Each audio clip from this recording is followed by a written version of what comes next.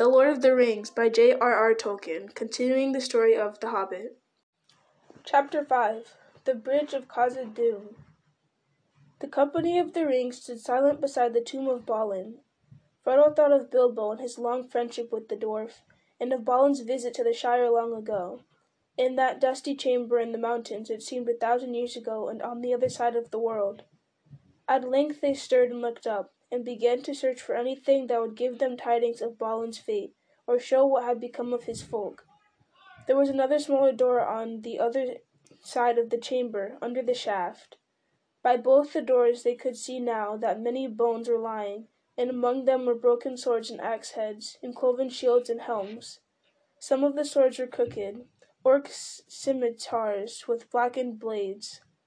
There were many recesses cut in the rock of the walls, and in them were large iron-bound chests of wood.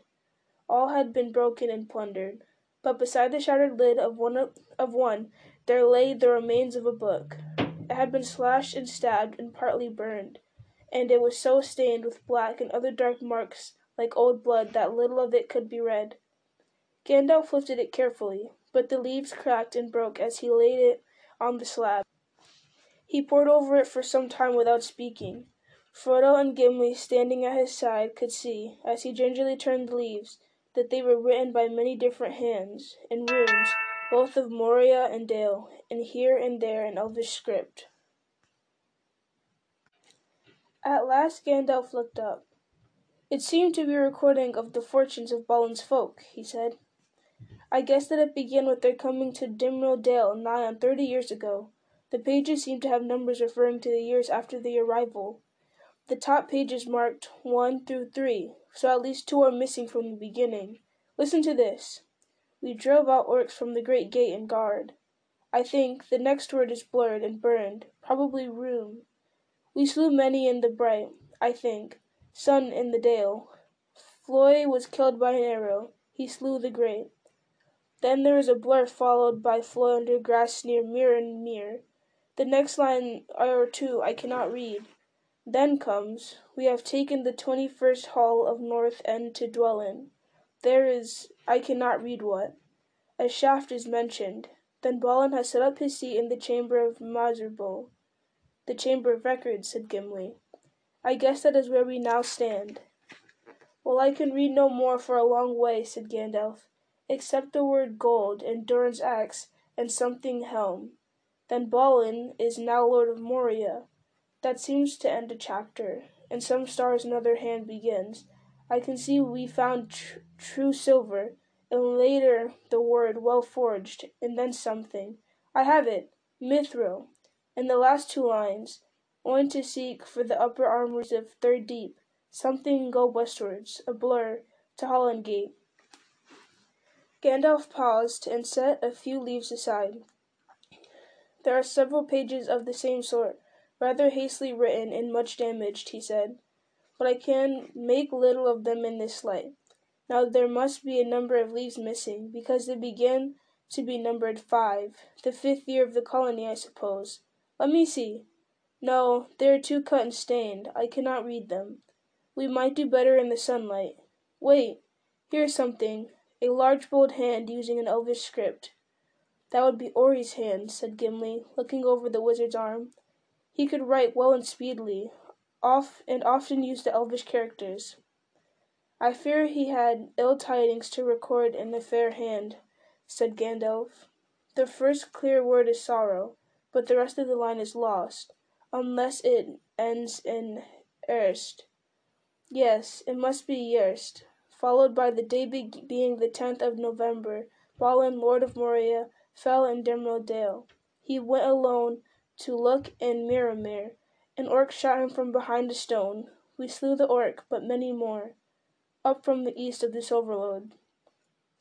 The remainder of the page is so blurred that I can hardly make anything out, but I think I can read, "We have barred the gates, and then can hold them long if, and then perhaps, horrible and suffer."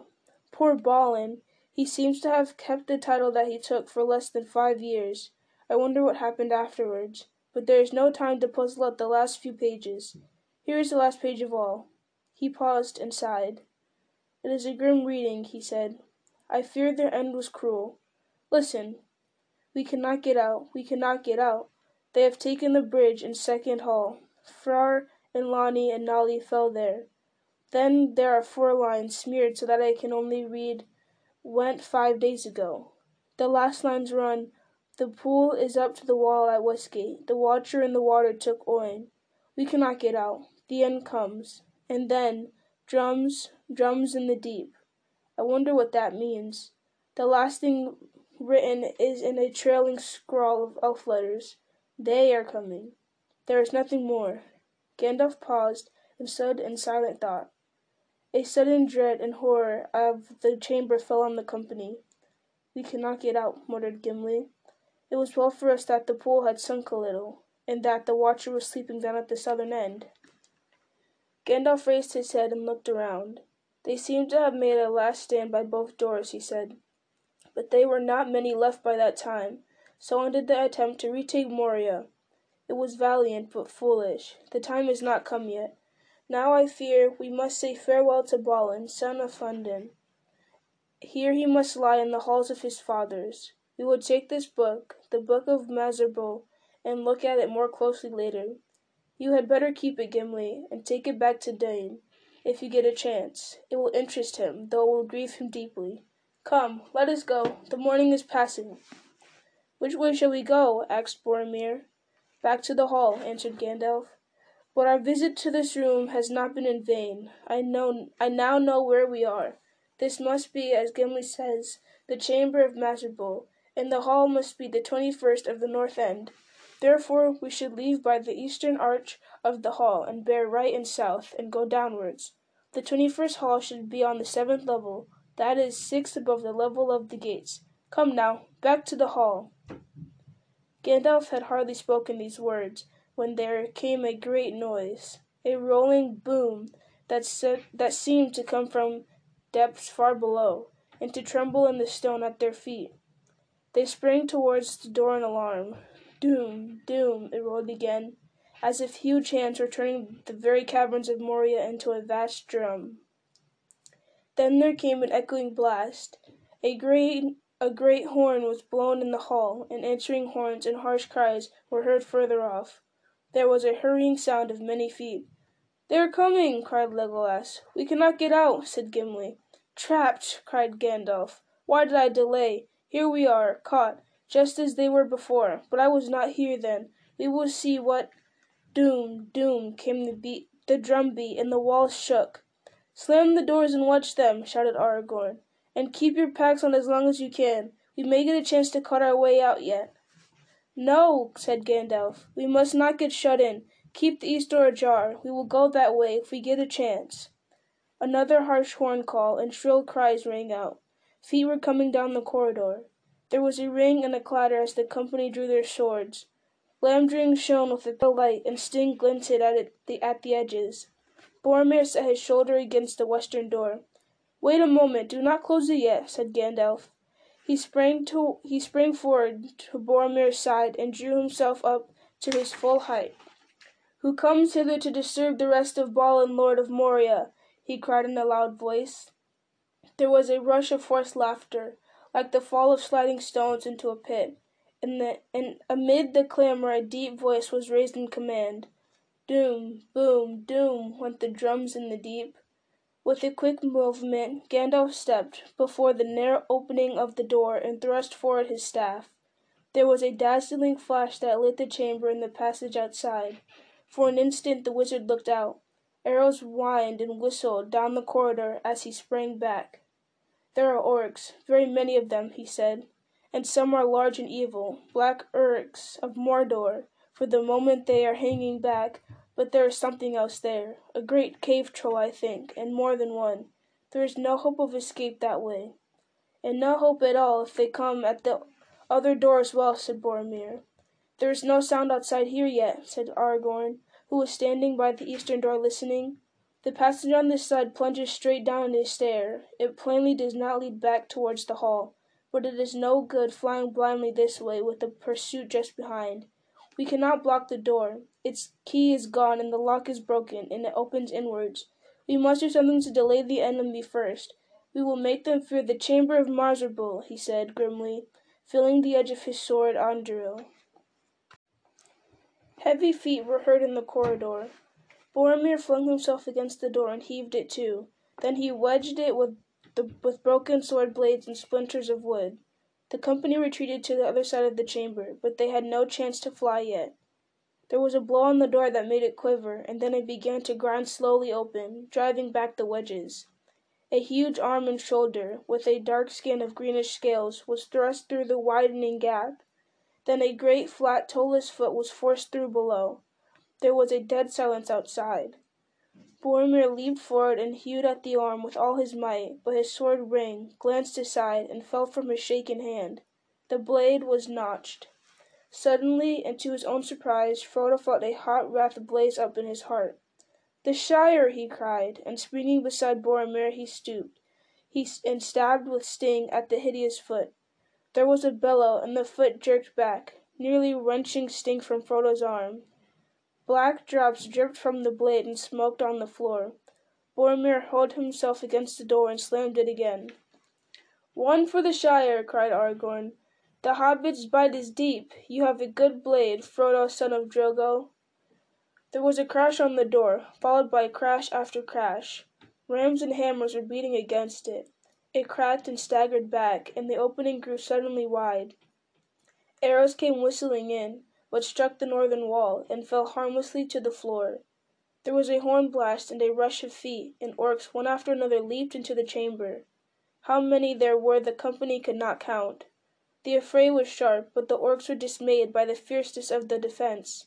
Legolas shot 2 through the throat. Gimli hewed the legs from under another that had sprung up on Balin's tomb.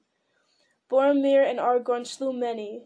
When 13 had fallen, the rest fled shrieking, leaving the defenders unharmed, except for Sam, who had a scratch along the scalp. A quick duck had saved him, and he had felled his orc, a sturdy thrust with his barrow blade. A fire was smoldering in his brown eyes that would have made Ted Sandyman step backwards if he had seen it. "Now is the time!" cried Gandalf. "Let us go, before the troll returns!" But even as they retreated, and before Pippin and Merry had reached the stair outside, a huge orc chieftain, almost man-high, clad in black mail from head to foot, leaped into the chamber. Behind him his followers clustered in the doorway. His broad face flat was swart, his eyes were like coals, and his tongue was red.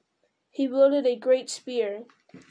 With a thrust of his huge hide shield he turned Boromir's sword and bore him backwards, throwing him to the ground. Diving under Aragorn's blow with the speed of a striking snake, he charged into the company and thrust his spear straight at Frodo. The blow caught him on the right side, and Frodo was hurled against the wall and pinned. Sam, with a cry, hacked at the spear shaft, and it broke. But even as the orc flung down the truncheon and swept out his scimitar, Anduril came down upon his helm.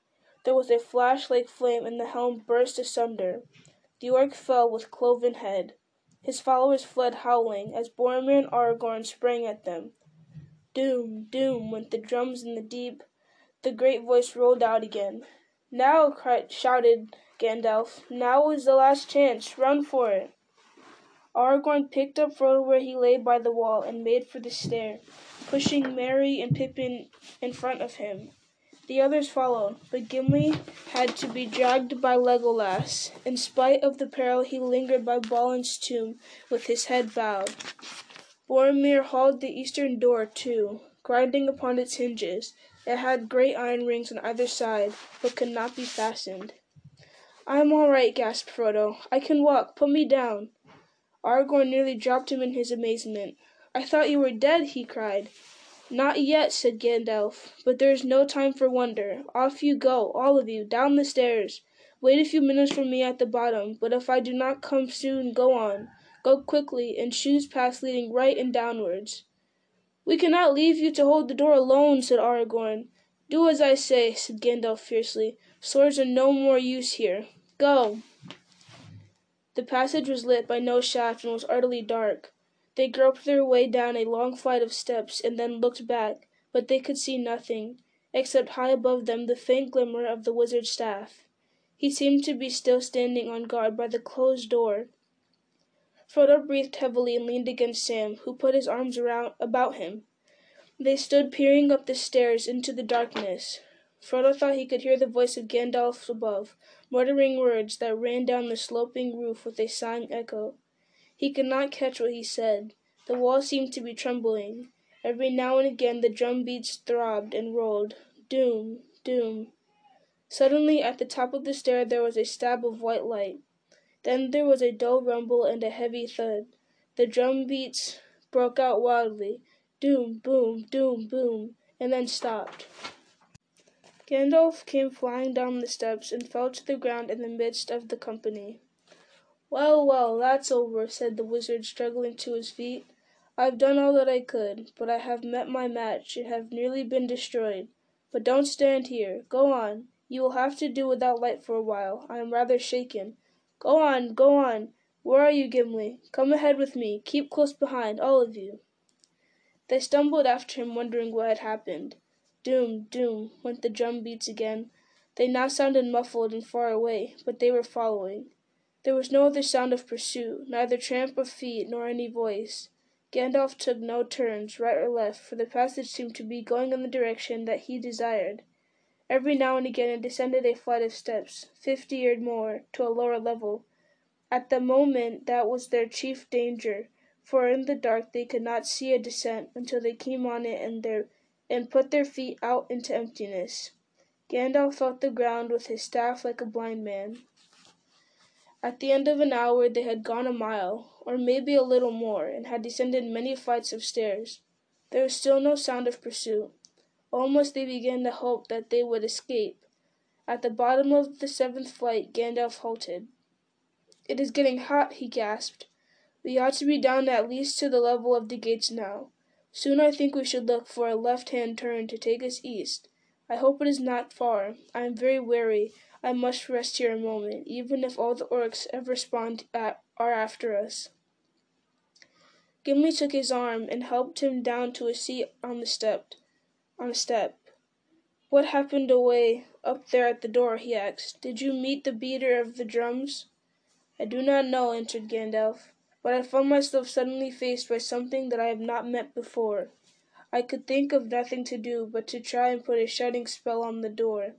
I know many, but to do things that kind rightly requires time, and even then the door can be broken by strength.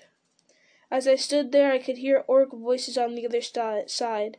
At any moment I thought they would burst it open. I could not hear what was said. They seemed to be talking in their own hideous language. All I caught was gash, that is fire. Then something came into the chamber. I felt it through the door, and the orcs themselves were afraid and fell silent. It laid hold of the iron ring, and then it perceived me and my spell. What it was I cannot guess, but I have never felt such a challenge. The counterspell was terrible. It nearly broke me. For an instant the door left my control and began to open. I had to speak a word of something dark as a cloud was blocking out all the light inside, and I was thrown backwards down the stairs. All the wall gave way, and the roof of the chamber as well, I think. I'm afraid Balin is buried deep, and maybe something else is buried there too. I cannot say. But at least the passage behind us was completely blocked. Ah! I have never felt so spent, but it is passing. And now, what about you, Frodo? There was not time to say so, but I have never been more delighted in my life than when you spoke. I feared that it was a brave but dead hobbit that Aragorn was carrying." "What about me?" said Frodo. "I am alive, and whole, I think. I am bruised and in pain, but it is not too bad." "Well," said Aragorn, "I can only say that hobbits are made of stuff so tough that I have never met the like of it. Had I known, I would have spoken softer in the inn at Bree. That spear thrust would have skewered a wild boar." "Well, it did not skewer me, I am glad to say," said Frodo, "though I feel as if I had been caught between a hammer and an anvil." He said no more. He found breathing painful. "You take after Bilbo," said Gandalf. "There is more about you than meets the eye, as I said of him long ago." Frodo wondered if the remark meant more than it said. They now went on again. Before long Gimli spoke. He had keen eyes in the dark. "I think," he said, "that there is a light ahead, but it is not daylight. It is red. What can it be?" "Gash," muttered Gandalf. "I wonder if that is what they mean, that the lower levels are on fire? Still, we can only go on." Soon the light became unmistakable and could be seen by all. It was flickering and glowing on the walls away down the passage before them. They could now see their way. In front the road sloped down swiftly, and some way ahead there stood a low archway. Through it the growing light came. The air became very hot. When they came to the arch, Gandalf went through, signing to them to wait. As he stood just beyond the opening, they saw his face lit by a red glow. Quickly he stepped back. There is some new devilry here," he said, "devised for our welcome, no doubt. But I now know where we are. I have reached the first deep, the level immediately below the gates. This is the second hall of Old Moria, and the gates are near, away beyond the eastern end, on the left, not more than a quarter of a mile. Across the bridge, up a broad stair, along a wide road, through the first hall and out. But come and look." They peered out. Before them was another cavernous hall. It was loftier and far longer than the one in which they had slept. They were near its eastern end. Westward it ran away into darkness. Down the center stalked a double line of towering pillars. They were carved like boles of mighty trees whose boughs upheld the roof with a branching tracery of stone. Their stems were smooth and black, but a red glow was darkly mirrored in their sides. Right across the floor, close to the feet of two huge pillars, a great fissure had opened. Out of it a fierce red light came, and now and again flames licked at the brink and curled about the bases of the columns. Wisps of dark smoke wavered in the hot air. "If we had come by the main road down from the upper halls, we should have been trapped here," said Gandalf. "Let us hope that the fire now lies between us and pursuit. Come, there is no time to lose." Even as he spoke, they heard again the pursuing drum beat. Doom, doom, doom. Away beyond the shadows, at the western end of the hall, there came cries and horn calls. Doom, doom. The pillars seemed to tremble and the flames to quiver. "Now for the last race," said Gandalf. "If the sun is shining outside, we may still escape. After me." He turned left and sped across the smooth floor of the hall. The distance was greater than it had looked. As they ran, they heard the beat and echo of many hurrying feet behind. A shrill yell went up. They had been seen. There was a ring and a clash of steel. An arrow whistled over Frodo's head. Boromir laughed. "They did not expect this," he said. "The fire has cut them off. We are on the wrong side." "Look ahead," called Gandalf. "The bridge is near. It is dangerous and narrow." Suddenly Frodo saw before him a black chasm. At the end of the hall the floor vanished and fell to an unknown depth. The outer door could be only reached by a slender bridge of stone, without curb or rail, that spanned the chasm with one curving spring of 50 feet. It was an ancient defense of the dwarfs against any enemy that might capture the first hall and the outer passages. They could only pass across it in single file. At the brink, Gandalf halted the others, and the others came up in a pack behind him. "Lead the way, Gimli," he said. Pippin and Merry next, straight on, and up the stair beyond the door. Arrows fell among them. One struck Frodo and sprang back. Another pierced Gandalf's hat and stuck there like a black feather. Frodo looked behind. Beyond the fire he saw swimming black figures. There seemed to be hundreds of orcs. They brandished spears and scimitars, which shone red as blood in the firelight. Doom, doom, rolled the drum beats, growing louder and louder. Doom, doom. Legolas turned and set an arrow to the string, though it was a long shot for his small bow. He drew, but his hand fell, and the arrow slipped to the ground. He gave a cry of dismay and fear. Two great trolls appeared. They bore great slabs of stone and flung them down to serve as gangways over the fire. But it was not the trolls that had filled the elf with terror. The ranks of the orcs had opened, and they crowded away, as if they themselves were afraid. Something was coming up behind them. What it was could not be seen. It was like a great shadow, in the middle of which was a dark form, of man shape maybe, yet greater, and a power with terror that seemed to be in it and to go before it. It came to the edge of the fire, and the light faded as if a cloud had bent over it. Then, with a rush, it leaped across the fissure. The flames roared up to greet it, and wreathed about it, and a black smoke swirled in the air. Its streaming mane kindled and blazed behind it. In its right hand was a blade like a stabbing tongue of fire. In its left it held a whip of many thongs. "Aye, aye," wailed Legolas. A Balrog has come." Gimli stared with wide eyes. "Durin's bane!" he cried, and letting his axe fall, he covered his face. "A Balrog," muttered Gandalf. "Now I understand." He faltered and leaned heavily on his staff. "What an evil fortune!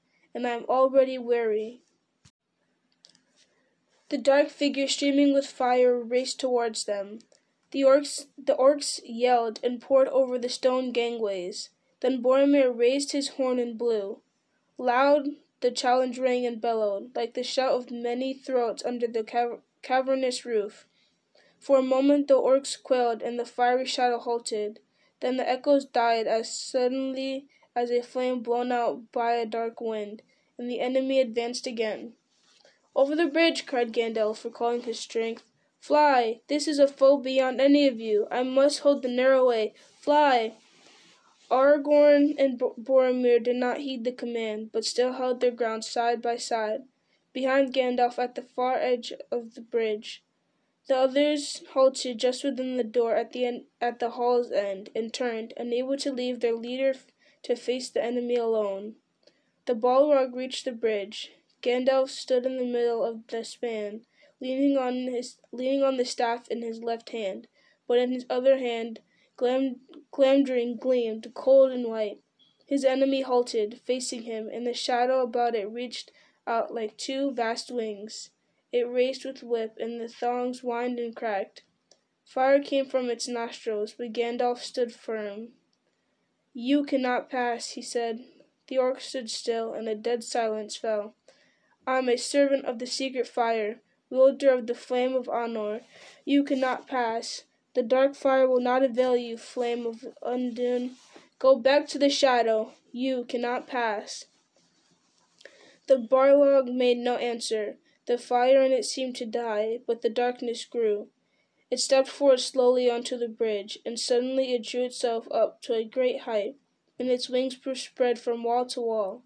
But still Gandalf could be seen, glimmering in the gloom. He seemed small and altogether alone, grey and bent, like a wizened tree before the onset of a storm. From out of the shadow a red sword leaped flaming. Glamdring glittered white in answer. There was a ringing clash and a stab of white fire. The Balrog fell back, and its sword flew upon its molten fragments. The wizard swayed back, and the wizard swayed on the bridge, stepped back a pace, and then again stood still. "You cannot pass," he said. With a bound the Balrog leaped up full upon the bridge. Its whip whirled and hissed. "You cannot stand alone!" cried Aragorn suddenly, and ran back along the bridge. "Elendil!" he shouted. "I am with you, Gandalf!" "Gondor!" cried Boromir, and leaped after him. At that moment Gandalf lifted his staff, and crying aloud he smote the bridge before him. The staff broke asunder and fell from his hand. A blinding sheet of white flame sprang up. The bridge cracked. Right at the Balrog's feet it broke, and the stone upon which it stood crashed into the gulf, while the rest remained, poised, quivering, like a tongue of rock thrust out into emptiness.